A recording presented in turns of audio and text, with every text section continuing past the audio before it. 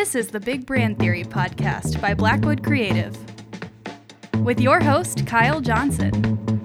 And now, here's Kyle.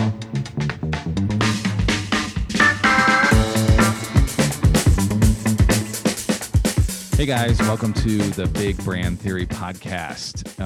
If you were listening to last season, you'll notice that you've got a different host here.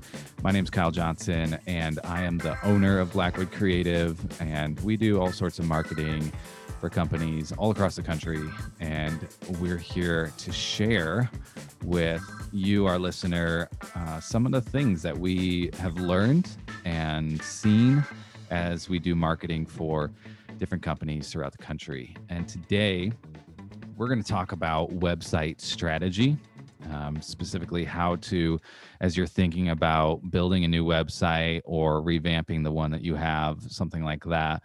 There's a lot that goes into it. And so we wanted to cover kind of the bases of that and like the strategy of building a website and what should be on it and several other things. So we've got a list of 8 things, and we might come up with more on the fly. You just never know.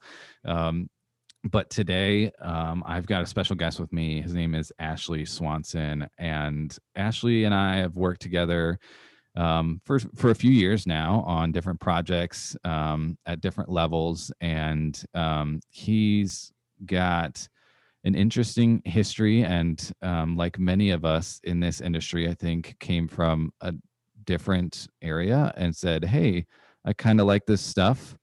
Maybe I'll make a career out of it. So he's a fantastic designer, both graphic designer and web designer. And really, I've enjoyed getting to know him and like his skill set in when it comes to building a website that actually does some really great work for that company. So Ashley, why don't you tell us a little bit kind of about yourself and maybe like, how did you get into where you're at now? Yeah. Well, thanks for all those kind words, by the way. That was really nice. So I went to college and was a youth ministry major, and then I got my master's in theology. And so I spent the first 10 or so years after college in ministry. And one of the things that I always loved as a part of my job was when I would be able to do different graphics and whatnot for the church. And that's because I loved Photoshop. Photoshop for me was awesome because I was terrible with art. You give me a pencil in my hand and I'm no good. But you give me a computer and I can actually make some stuff look pretty good. Yeah. And so I had actually planted a church, and in the process, for like a lot of church planners, I was pretty poor, and I had a growing family, and so I started doing some graphic design work on the side. And very quickly, it really started to blow up for me in a good way. And I loved it so much, and was forced to make a really hard decision and trying to figure out, what do I want to be when I grow up? Right. And, I'm 30 something years old and trying to figure this out. And so I made the really, really hard choice to step away from ministry and jump into full-time web and graphic design. And as hard as that choice was, it was the best choice for me and my family. And I absolutely love what I get to do. I'm a freelancer. I work out of the house, get to see my kids, have quite a bit of freedom to be able to work on projects that I love, and for people that I think are trying to make the world a better place. Those are the projects that I really try to focus on. And it's been a wild ride, but I'm super, super thankful for where I'm at. And you and I share one random but interesting thing. Both of our wives have the same name, right, Stephanie? They do, yeah. That's one of those things where you come across and you're like, oh, that's interesting. So with that, let's talk about more important things, like what are these people here to listen to? And that's like, let's talk about this web strategy stuff, right? So we have people that are, the website is really kind of what we see as like the hub when it comes to like your marketing, right? So you've got so much stuff on there that customers need to use this information to contact you. They need to learn more about your company, whatever it is, or even buy products directly off your website. And so it's become this like main hub, and it's been this for a while. And so it's something that we feel like you should spend a lot of time as you invest probably a lot of money. You should spend a lot of time figuring out how can we make this the best tool that we can make it, right? So let's talk about web strategy. And we've put together, because we talked about it, because we're strategic people, we put together kind of I have a list of 8 things that people should be doing when they're working on this. And the first thing is like determining your goals. So Ashley, like when we're thinking about a website, like and goals, like what should we be looking at? Are there, things that we need to be thinking about as far as goals? Yeah, and I think this is the most important part. And if you're listening to this, you might be thinking, determine your goals. Of course, that's what everybody's going to say. But it is absolutely essential to know the direction in which you want to take this, because it's really easy to just get a new website and maybe design-wise it looks better than your last one. But that does not mean it's going to actually help you or your business achieve what you wanted to achieve. And so I think it's really important to mark out the specific goals that you want.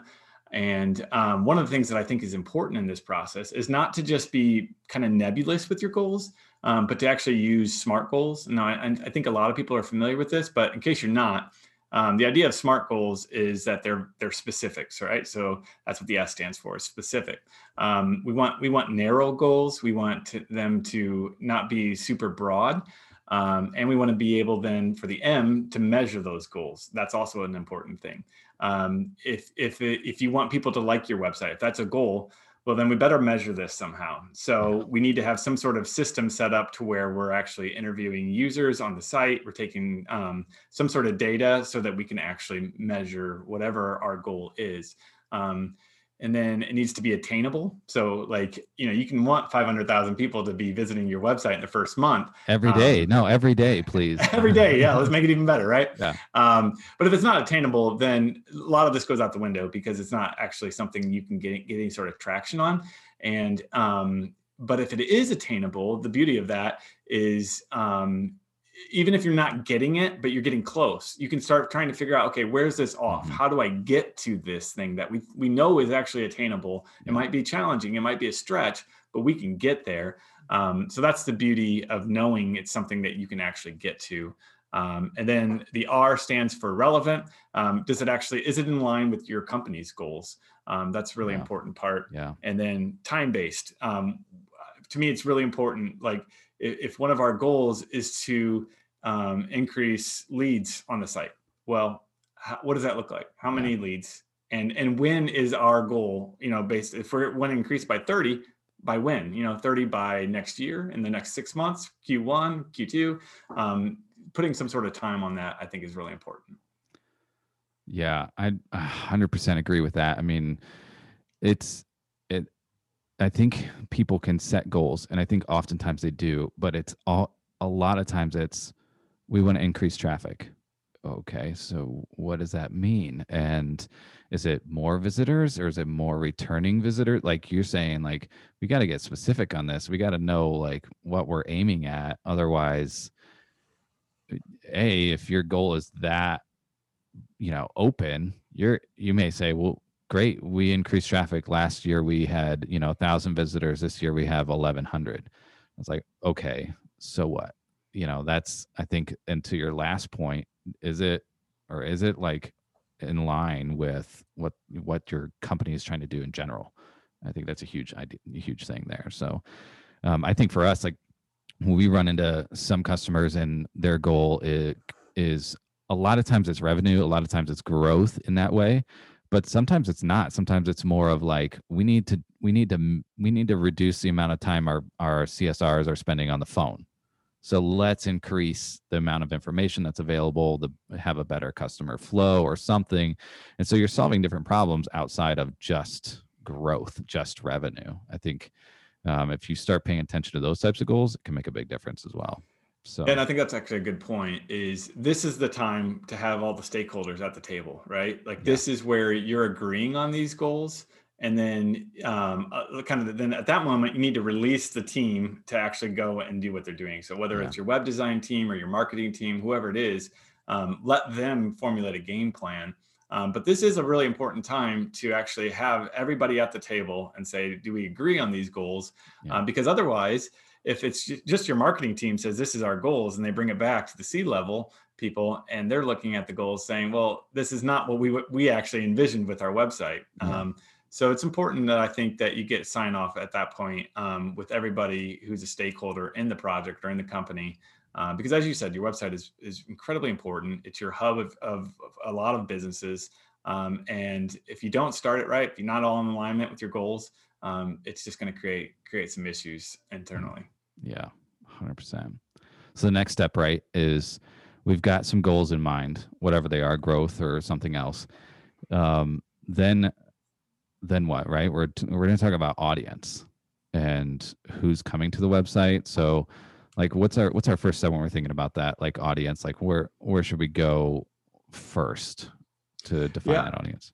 I think it's so important to know, have a basic persona for your audience. What does this person look like? Are they your target audience in their 50s or 60s?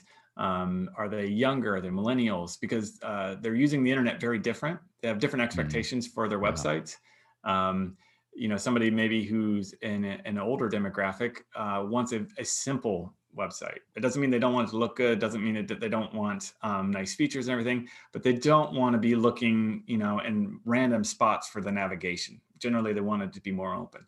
Where somebody who maybe is millennial is going to be impressed by using a little bit of savvy and having maybe a creative navigation and how things are displayed on the site.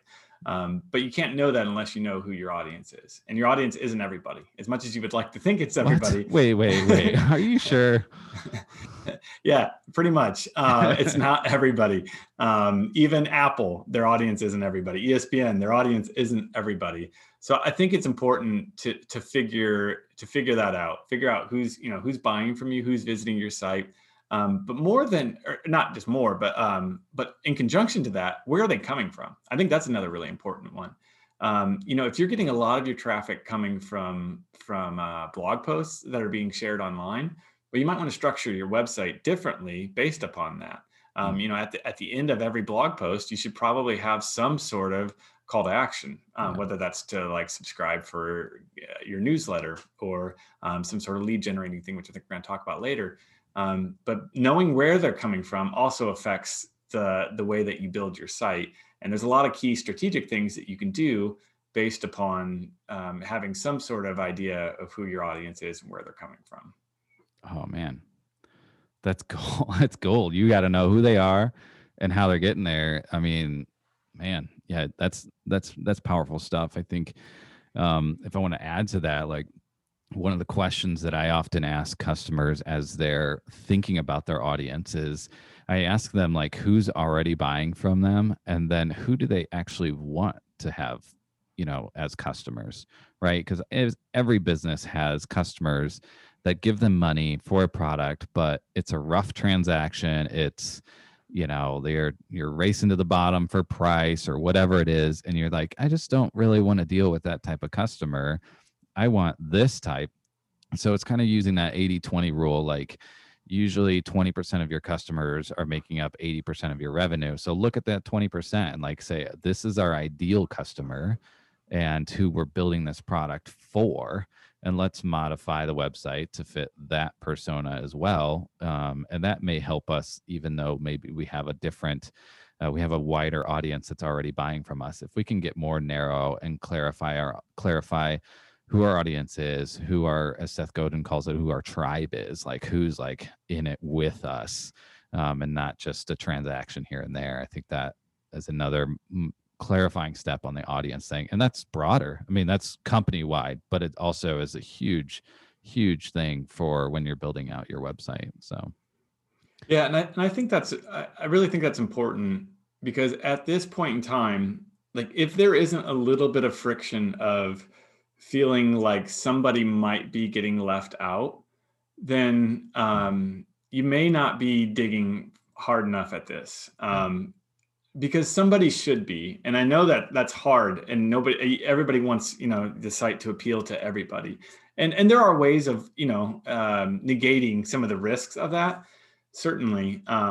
But as you work through this process, it shouldn't be everybody, because I mean, when you get so broad, you're now not speaking to anybody. And I really to me, this part is super, super important, is to know who your audience is, or like you said, who do you want your audience to be, and really create a custom experience for them. I think it's really important. Okay, so we've got goals in place and we know who our audience is. Now we want to start designing. Isn't this it, right? So we just design and we're done. Or is this like design has some relevance to everything, but is it everything, or like what kind of role does the actual design play in the website? Yeah, and this is tough for me because as part of what I do is I work in sort of a creative director role, and I love design, right? Like, to me, I would make the fanciest, coolest design, and but that is not the end all by any means. Actually, having that as your goal can create a lot of problems on your site, to be perfectly honest. If you look at a lot of web designers' personal portfolios, that's where they just kind of go crazy, and you're like, wait a second, where's the navigation at? Like, how did I get here? How do I go there? Like, because we just want to have fun, right? But design really, at its core, is solving a problem. So again, this is where understanding the goals and the audience, right? Because we won't understand what the problem is until we have those two things figured out.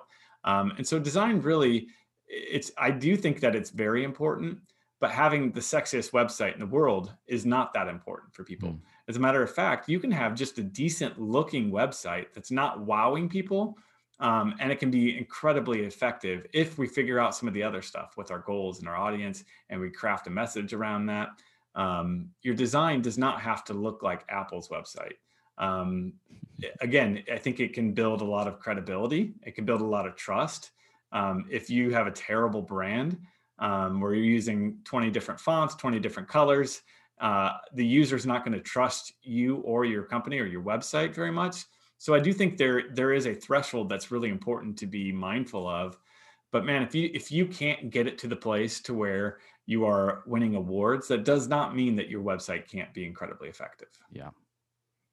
Yeah, I think that design for most of us is how pretty is it, but in reality, like, design should also be thought of with functionality in mind. So this design looks good, but even just the concept of like white space, right? So allowing for your mind to not worry about this spot over here on the website because I'm focused on this image or this call to action button or something like that. That design is it looks good, but B, it's functionally good. And I think that's where, like you said, why do we need to, as much as we want to, why do we need to make this like jaw-dropping design? If you think of a website in the same realm as a car, you can have all these beautiful Ferrari type sports cars, and man, they look great, but like, they're not that functional, especially when you have a family. So thinking of that kind of concept when you're going to your website and you're saying, well, even like you mentioned before with the audience, like, here's our audience, and they're mainly in their, let's say they're senior citizens in general. And so we need to go at this design that's going to fit them and help them both with look, but also in functionality. I think that's hugely important. So on that line, though, we've got some design figured out, right? So we need to move into the content piece of it, like what's actually going on to our website. This is where, to me, this is point number 4, right? So we're halfway through kind of our process here. And this one, to me personally, is so important.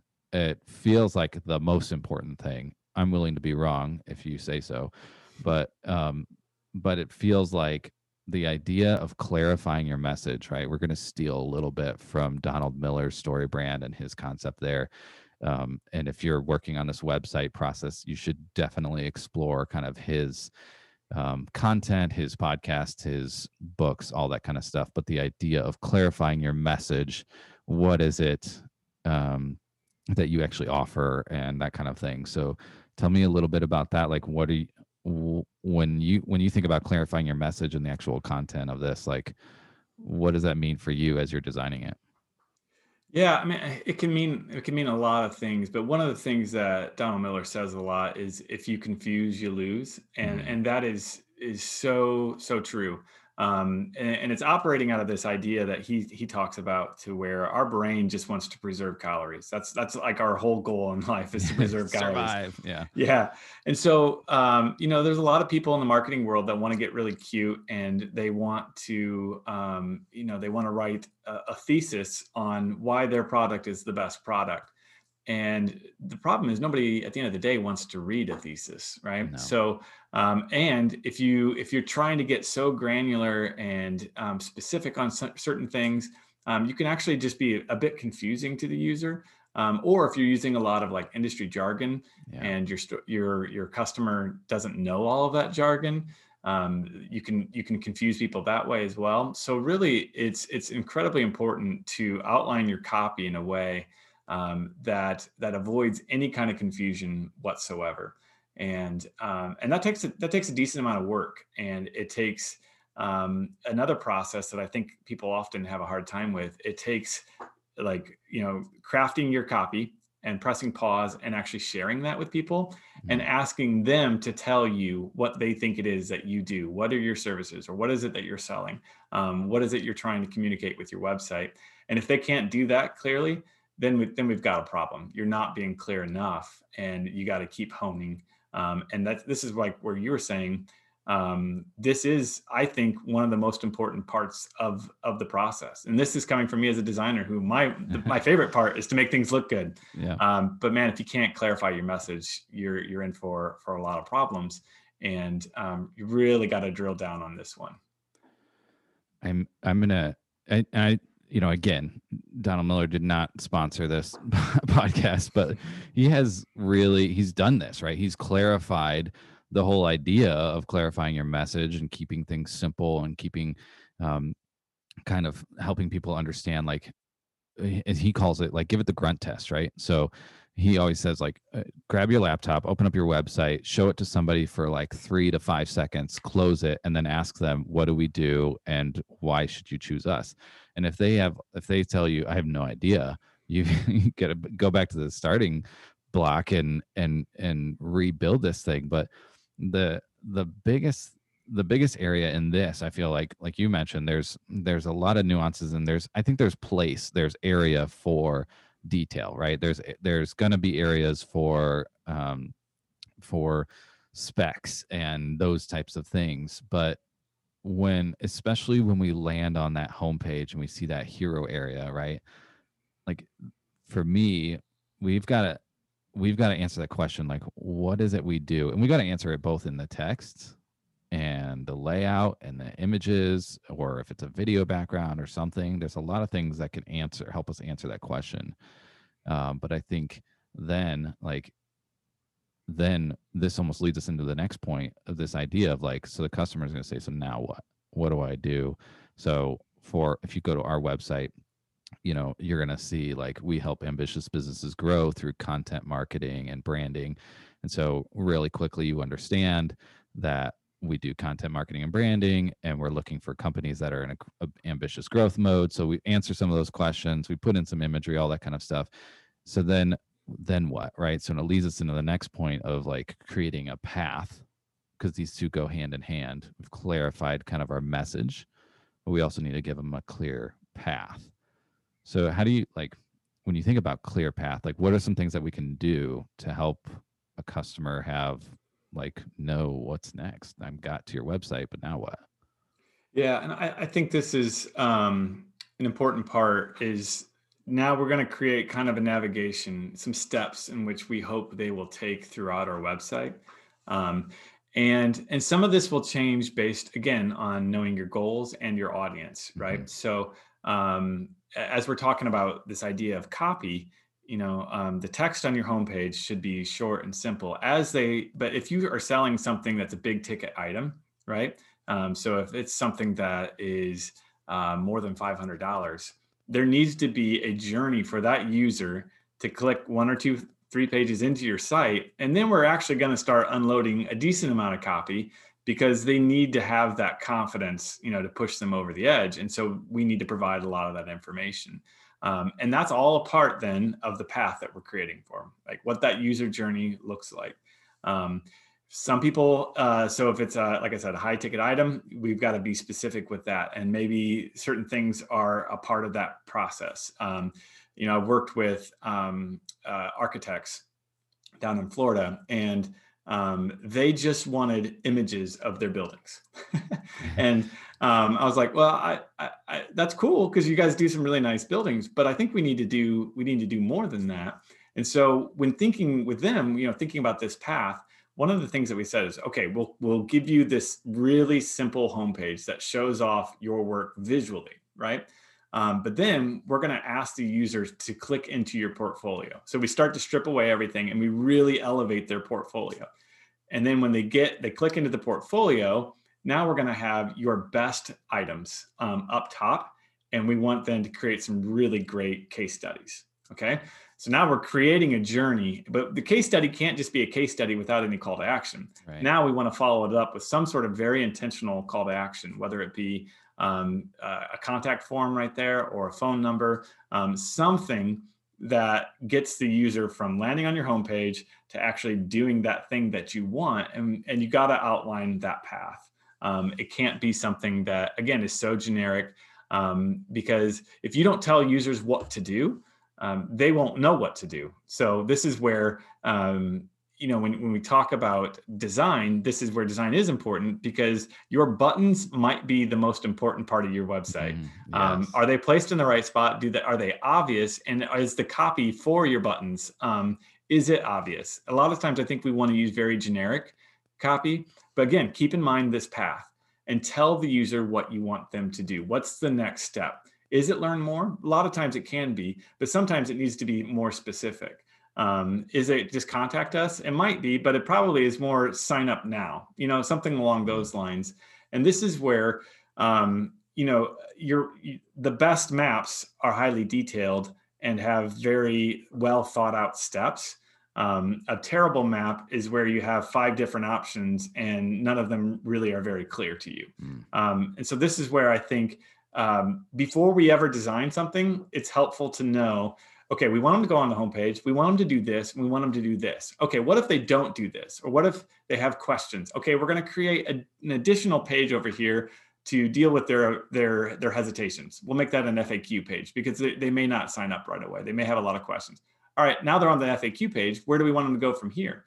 So we've got to kind of map all that stuff out, pointing from, again, the landing page of the homepage to the end result, whatever that goal is. And we got to have a good idea of what that journey looks like. And I like the words that you're using, because you're talking about a map, right? And a lot of times when we're talking to somebody about the flow or the feel of their website, what they have in mind is more of like a restaurant menu. Here's all of our options, pick one. And while you're at a restaurant, and if you notice, some really good restaurants, some of my favorites they have such a limited menu, right? So you can customize and do some things like that. But if you think about, one of my favorite burger joints is Five Guys, right? I know right now that they have like 5 things on their menu, and they are wildly successful. And then you go to some other restaurants, and they've got pages and pages of menu, and you're wondering, I don't even know where to start. Like, I'm just going to pick something I know I like.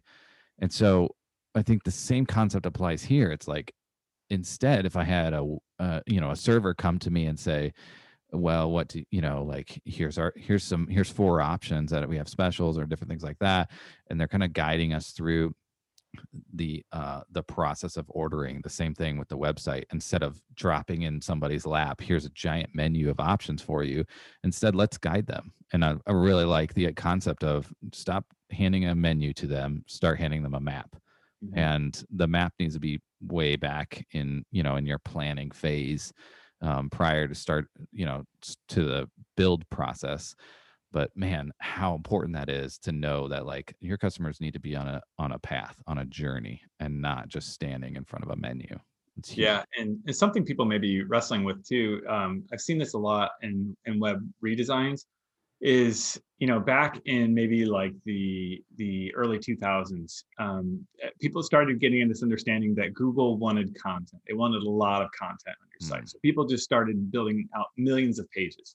And then somebody told them, well, to have good SEO, you need to have those pages linked in your navigation.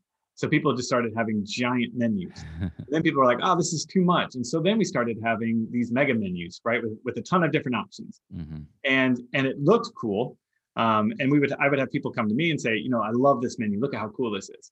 The problem is, so just like what you're saying, is people like stand there, and as we talked about this idea, nobody wants to burn calories. That is too much for them to take in. Yeah. Sometimes it's fine if you're like a blog, or you're running a blog that is more for like a news agency or something like that, then that's fine. But a lot of times it's too much, and we need to really like strip away a lot of the excess. And so one of the things that I do a decent amount when working with web redesigns is not add pages to a site. It's actually, how can we consolidate this Mhm. information so that it's actually helpful for the user?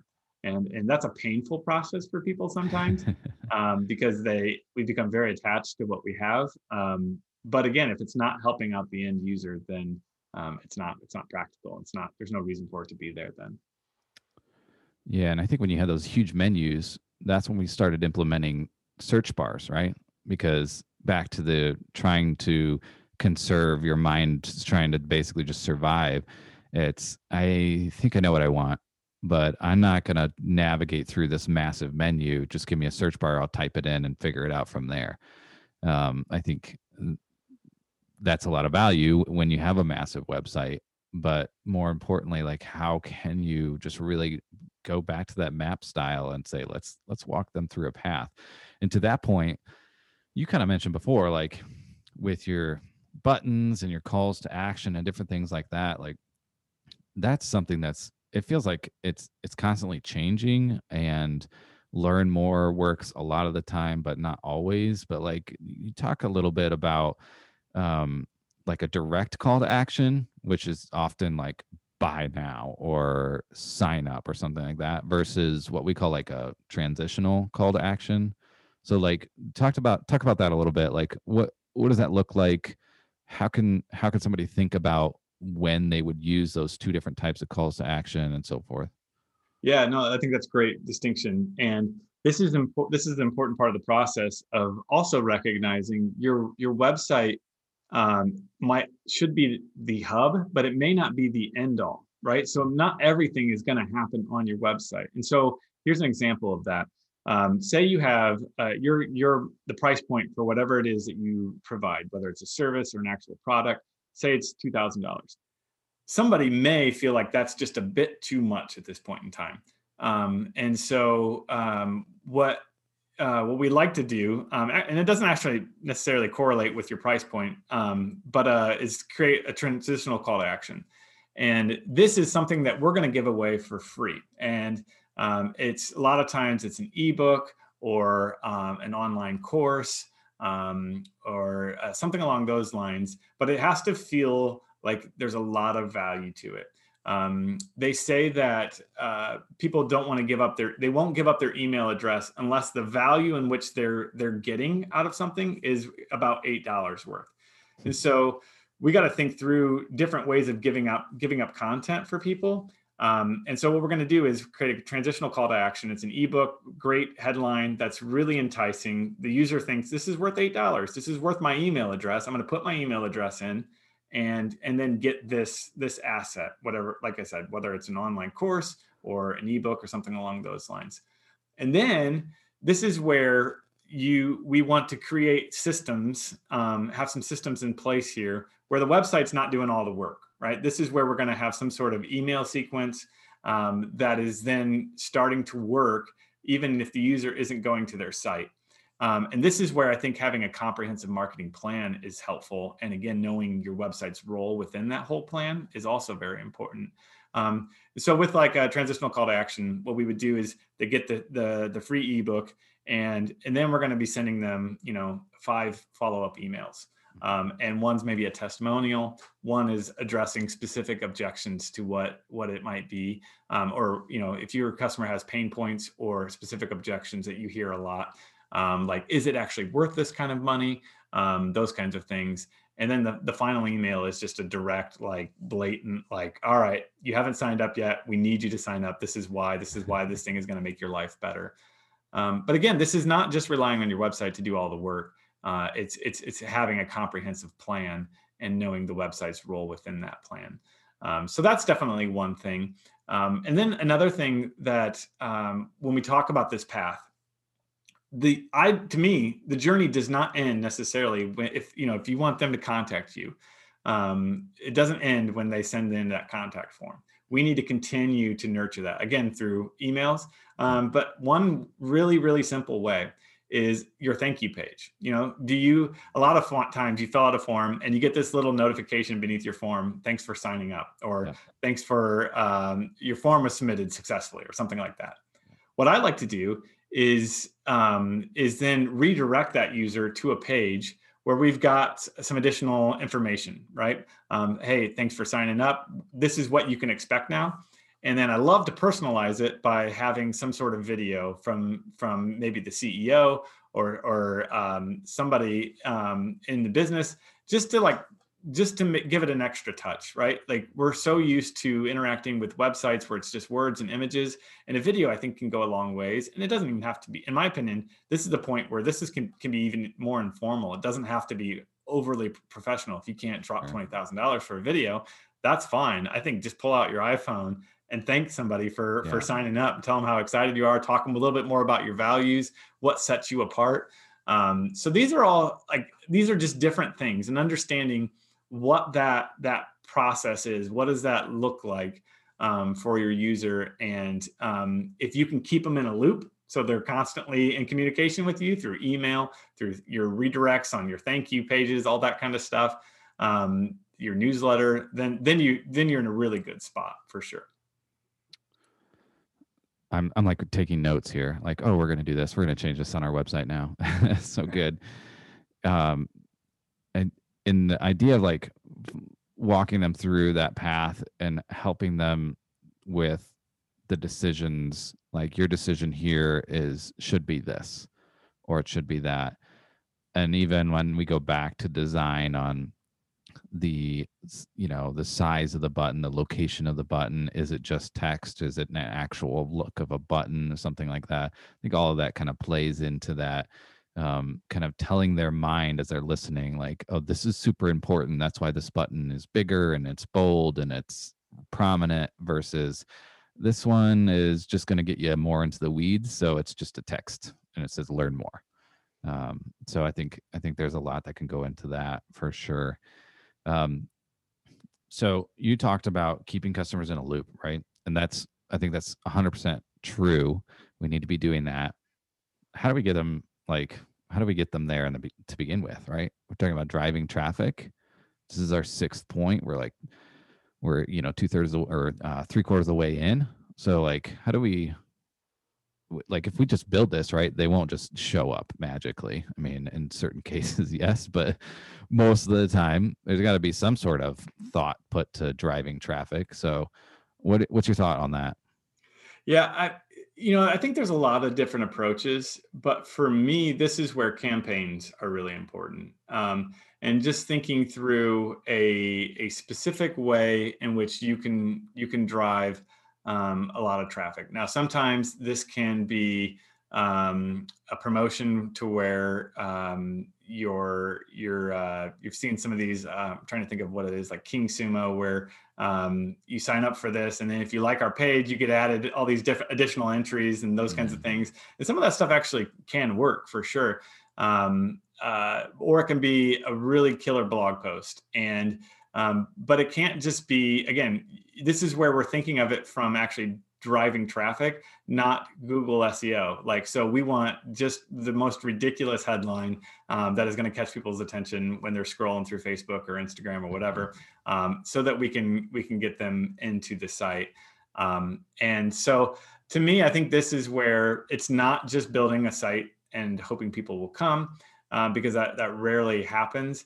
It's about starting to get different campaigns in order, executing those campaigns, and then trusting that it's actually going to be working, and monitoring whether or not it's working. Because if it's not working, then you need to adjust some things. So, I mean, you can get into the weeds on the different campaigns and different things that you can do, whether it's, like I said, blog posting or guest blog posting, or something that you're posting on social media that's generating a lot of interest and generating a lot of traffic. There's a lot of different things, but I like to think of them not as like the shotgun approach where we're going to do a bunch of different things. We're going to try out 2 or 3 things, see how they work, measure it. If one of them works, man, we're going to lean into that, and we're just going to pour a lot of funds into that. We're going to, now we're going to get into maybe some paid advertising to help drive some traffic. And if none of them work, well, then we need to reevaluate and figure out something different. So that's what I like to do personally, because I feel like if you have a couple campaigns that I can monitor, that goes back to the SMART goals. That's something we can look at. But if it's just real, generic, we're hoping we just, drop $20,000 on this website. It's going to look great. People are going to come. That's not going to be enough. And I think that, like, when you think about driving traffic, and when we, like, as an agency, as Blackwood, we build the website as well. We also help with driving traffic. Just a little plug there for us. So if you need help with that, just give us a call. So, but it's one of those things where this kind of needs to be done in tandem, right? So we're building out this website, and it should fit like our high level goals and all that kind of stuff. And then we're talking about driving traffic to it. And one of the things we run into sometimes is somebody says, "Hey, I want to push this product, or I want to push this service." And you're thinking, and you're like, okay, we can run some ads, but where are they going to go? Right. So what's the bet? Should they just land on the homepage, or should they land on the contact page, or like, where are they going? Right. And so it's kind of this, like, we need to do this together. And sometimes you go back to saying, well, if I want to drive traffic to this website, or I want to focus on the specific product, right? I'm going to run some ads. I need to build a landing page, right, specifically for that product, or maybe this deal or something like that. We've run into that several times as we're running, building out a campaign, and you're saying, well, where are they going to go? What are they going to do?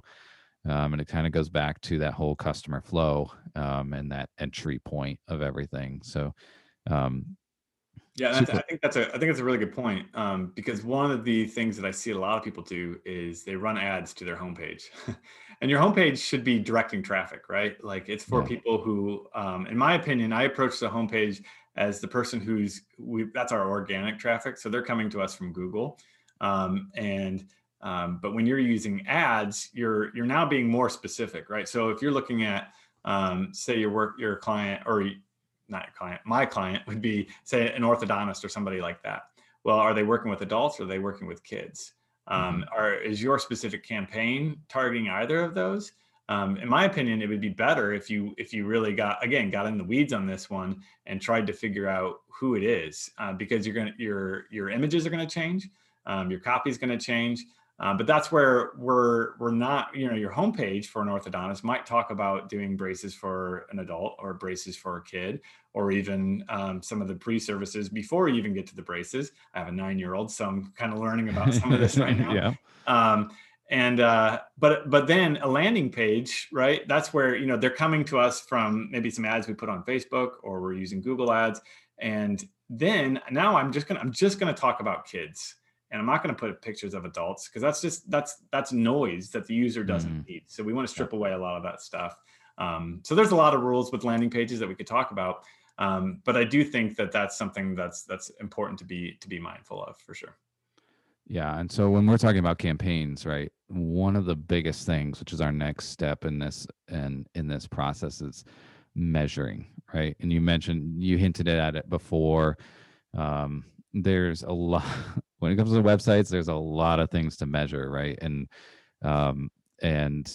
And at this point, it's kind of, there's some standard things that comes along with the website. Of course, it needs to be mobile friendly, different things like that. And one of the things that honestly I'm shocked to see it not implemented sometimes still is the implementation of analytics, whether you use Google Analytics and the whole robust platform that they have, or you have something more simple that's kind of baked into your content management system. But this idea of like measuring, right? So what should we be measuring when it comes to the website? And yeah, I guess let's start there. What should we be measuring? Yeah. Again, and it's so hard because there's no one size fits all. This goes back to your goals. What are your goals, right? And what's your user journey look like? So we have to know those things in order to know exactly what our analytics are going to be telling us, because they are going to be really helpful in helping us know whether or not we're achieving those goals. Are we on the right direction or not? And just to kind of reiterate, like, your analytics are really important. And even if they're not important to you, at some point in time, if you are going to redesign your site again, or you're going to bring in somebody else like Kyle or me, we want to know your analytics on your site, right? We want to like be able to look and see where people are coming from, what pages they're going to. It's always comical. Like, so often when I ask this question, like, do you have Google Analytics on your site? Like, there's just this awkward moment where they're like, maybe. I think so. And so if you're a maybe, you're listening to this right now, go find out that answer and make sure you get it on there. Even if you're not touching it, that information that you're gaining over a year or so can be really helpful. And so one of the things is it can tell us what our users actually doing the things that we wanted for them to do. Are they going to the pages that we want them to go to? And then what are they doing after that, right? Are they leaving right away? Well, we don't necessarily want them to leave right away, even if they've achieved what we want them to do on the site. If we can get them to stick around for a little longer, that's great too. So your analytics can actually kind of tell you what pages people are going, what that progression looks like. So those are some things that I like to look at. And not just Google Analytics, but heat maps, I think, are also really, really helpful for users to have on their site, so that you can just have some idea of two things, what they're actually clicking on, where their mouse is going, because sometimes they're clicking on things that maybe you didn't think looked like a button, or you didn't think there should be a link there. And now you look at it like, maybe we should put a link here, because clearly they think that this word here is maybe a link. And so you can gain some stuff there, or you can see that people are bailing on your page really quick. That's, to me, the most important thing is if nobody goes past below the fold, there's no reason for them to. So you're missing something above the fold, in that first section of your website, where people land, is called the fold there. So we need to know, are they scrolling further down the site, or where are we losing them at a certain point in the site? Are we losing them because they're clicking into a different part of the site? That's not necessarily a problem, but we need to know that. If we're losing it because they're not finding this information helpful on the site, then that's problematic, and we need to start adjusting things. So I think Google Analytics and some sort of heat mapping are important. I don't think that, if you can't afford to run a heat map continuously, I think then just, pay for it a month or two at a time and get some information, allow that to inform you on different directions you could go and some changes you can make to your site based, again, on data, right? Not just this nebulous, like, I think this is what people are doing. Yeah. You can actually know what people are doing when you have some real data. Yeah, I think there's two things there. The idea of like, let's capture this data, even if we do nothing with it for a year or two, when we do need it, it's there, right? And to your point, one of the things that I love about measuring that stuff, and you're seeing where they're coming in and where they're dropping off. And also, I think it helps you, kind of like you were talking about the heat map, but just the general idea of like, well, they're getting to this page and they're supposed to go to the next one, but they seem to be dropping off. Is there too much information here? Is there, it kind of helps you identify problems, I think, as you look at it on a regular basis. And maybe that's monthly, maybe it's quarterly, maybe it whatever. But if you're looking at these analytics, you're able to make adjustments and really understand. The other piece of measuring that I encourage our clients to do is like look at your social media or your emails or whatever. What are the customers, your clients coming to you and always asking for? What is it that they're missing? And one of the things that we see is like you'll get those customers and they'll be asking the question that you're like, that's on our website. Like, that what's the price for this thing? Well, that's on the website. Like, how come they don't know it? And so going back to the analytics, that's a form of measurement and saying we're getting this question often. So let's go back, look at the analytics. Is there a broken link? Is there a bad, flow, or it's too hard to read it or whatever? And so you're paying attention to both the real analytics, but also kind of this, I guess, the softer analytics. And that's just kind of what you're hearing from the customer out there. And I think you compare the both of them and really use that information to make this website flow better and really solve a lot of problems. And it goes all the way back to our goals idea of like maybe your goal is to have less questions come in through the contact form. And we've actually been able to experience that. It's a lot of fun when they're saying like, hey, we're just getting a lot of phone calls, we're getting a lot of questions, and this information is already on the website, we don't understand. So we go and redesign it and work on it really hard, and then follow up in 6 months and they're like, yeah, we're not getting these questions as much anymore, the phone isn't ringing as much anymore, but our revenue is still here and our customer base is still here. So stuff's working. But at the end of the day, if we don't have any data, we're not measuring any of this, we have no idea. We're just shooting in the dark, right? Here's our goal, but I know there's a target out there somewhere, but I'm not sure where it is, and I don't know how to correct my aim. And I think that's where these analytics come in so powerfully. So we've gone through goals, we've defined our audience, we worked on design, clarified our message, we've created a nice customer path. We started working on driving traffic through campaigns and different things like that. We're measuring all along the way. And the last thing is, okay, it feels like we're done, but right, we're not done. And the last thing is really adjustment and improvement, right? So what are some things that we can do with analytics, with changes in trends and different things like that to like take that next step to adjust and improve? Yeah, and this is where, I mean, you can't have step number 8 without step number 7, right? And this is really important part of the process, and hopefully this part can take a little bit of pressure off of you in the first 7 steps. I think a lot of people, because websites are very expensive, right? They're not cheap, and they shouldn't be cheap. If you're getting it cheap, then yeah, you generally get what you pay for, right? And so it can feel like there's a lot of pressure to get it exactly right. And I don't think you have to. To be honest, like the only way to know that you're getting it, have a lot of confidence, is to put even more money into it at the beginning. And a lot of people don't have that kind of money. So this is where I think step 8 is really, really important. You're going to adjust and improve, and you're going to tweak nonstop.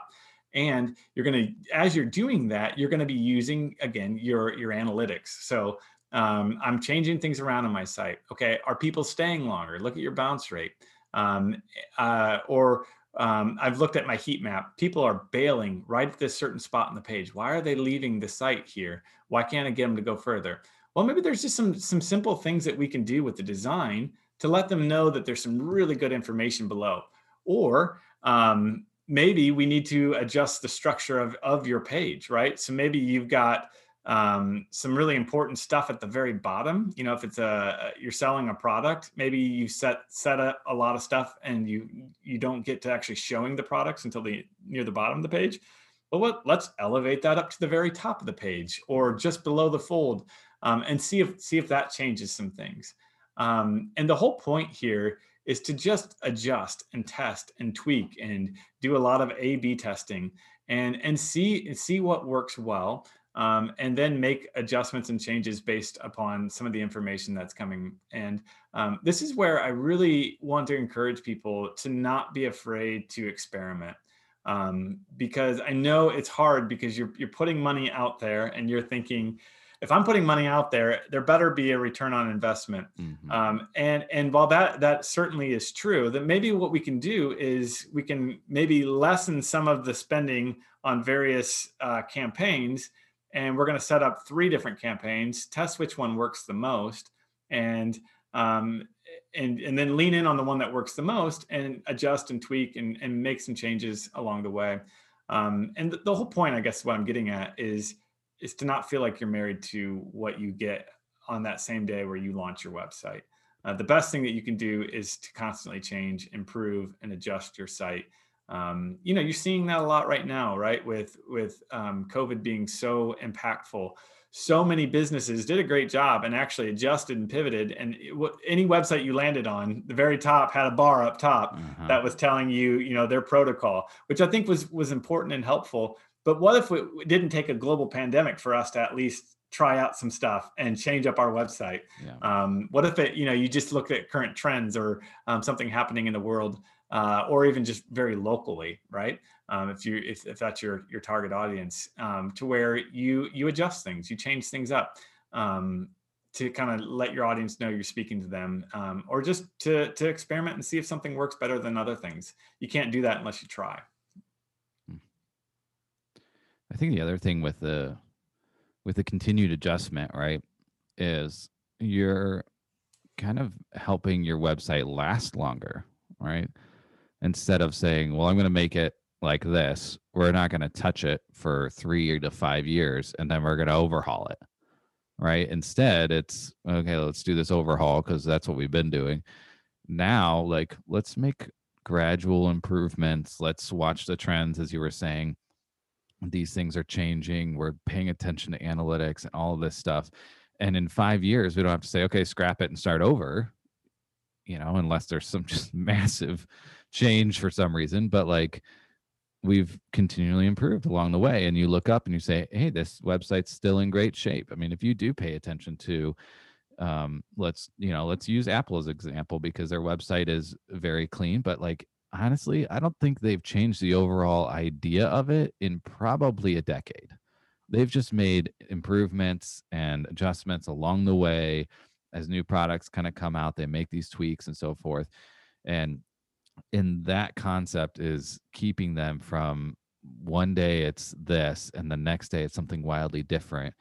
You're going to shock that customer base. You're going to shock your system, and hopefully you've done SEO right, so you're not killing your ranking and all of that type of stuff. But if we just make these continual adjustments along the way, we're saving a lot of energy and I think money on the long term, right? I mean, it's definitely more efficient. It feels like you're always working on it, but you don't I mean, you look at it like a lawn, right? You don't let it grow all summer long and then chop it once. It's gonna destroy a lot of things. It's gonna look terrible along the way.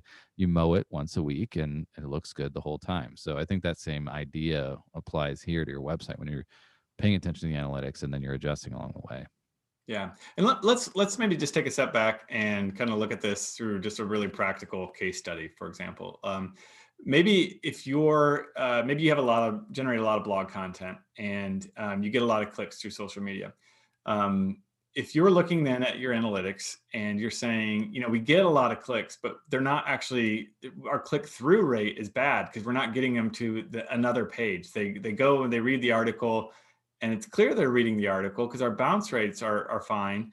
But they're not doing that next thing. So then this is where then you can start testing some stuff out, right? Maybe beneath your article, maybe you have a link to another article. And this is where I think you got to get creative. And a lot of places get lazy here, and they're not going to link just to, or a lot of people would link to their most recent article. Well, odds are your most recent article is maybe not your best article. So maybe instead of linking to your most recent article, we're going to experiment and actually link to our best article, the one that we got the most interest in and we got the most hits to. That's going to be after every single article on our website.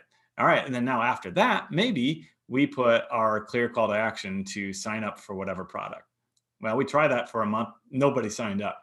So maybe that was too big of a step. So now instead of after that, we can adjust, and let's actually do that transitional call to action. That thing that feels like $8. It's my email address. It's going to be, there's not much, I don't have much skin in the game here. I'm going to give my email address. Now we've got a drip sequence.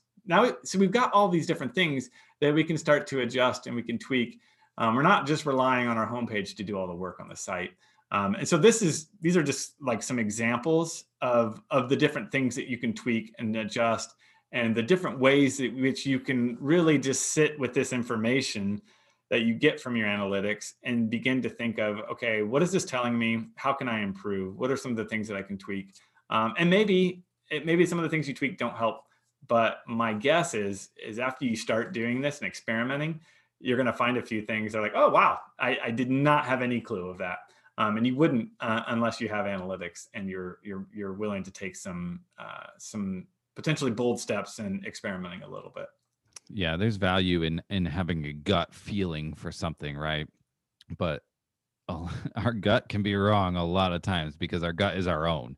And that concept of like, well, all my customers think and do things exactly the same way I do is just wrong. And so analytics will prove that day in and day out, and your gut will not. So I think that's where we just feel like in analytics, they're not sexy by any means. I mean, it's a bunch of numbers and it's all that kind of stuff. It's not the pretty stuff. It's not the front end. But at the end of the day, it goes straight to the bottom line.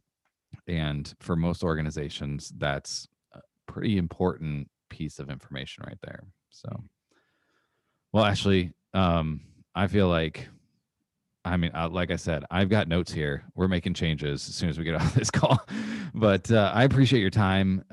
You have so much wisdom. I'm looking forward to having you back in the future.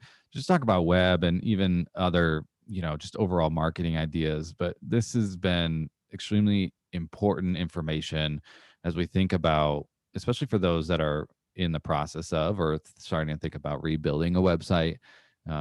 But this may even spur on that like, oh, well, we've got a lot of work. Maybe we should just start from scratch. So I appreciate your time. It's really been, I've learned a lot. And so if somebody wants to get a hold of you and they've got more questions or something like that, like what's the best way to do that? Well, first of all, thanks for having me, man. This has been good. I really appreciate it. If you want to find me, you can find me on ashleypaulswanson.com. I'm pretty dark when it comes to social media. It's just a lot of noise. Dark as in just not there, right? Not like dark as in. Exactly. Yeah, I think I'm on LinkedIn. Okay. But you can look me up on LinkedIn if you want, but it may be a while before I accept the request because I just don't do it. But yeah, you can look me up on the website, or you could just go to Blackwood and say, hey, Blackwood, I want to work with you guys. Can you bring Ashley in on the project too? Because we do that every now and then. So, yeah. But yeah, I appreciate the time, man. It's been good. It's been good. So if you guys have any questions, like you said, hit his website, get a hold of us, and we're happy to chat, kind of help you walk through some of this process as well. And then, of course, if you do want to engage us with the actual project, we'd be more than happy to help with that. But we're looking forward to sharing even more and more information through the Big Brand Theory podcast. So if you're wanting to follow along, you definitely need to follow us on social media. We've got everything. We're all over the place because that's what we're supposed to do as a marketing company. But Instagram, Facebook, everywhere. Visit the bigbrandtheorypodcast.com. And we hope that you'll join us on our next episode. Thanks, guys, and have an awesome day. Thanks so much for listening to the Big Brand Theory podcast. Make sure to like and follow us on social media and subscribe to the podcast today.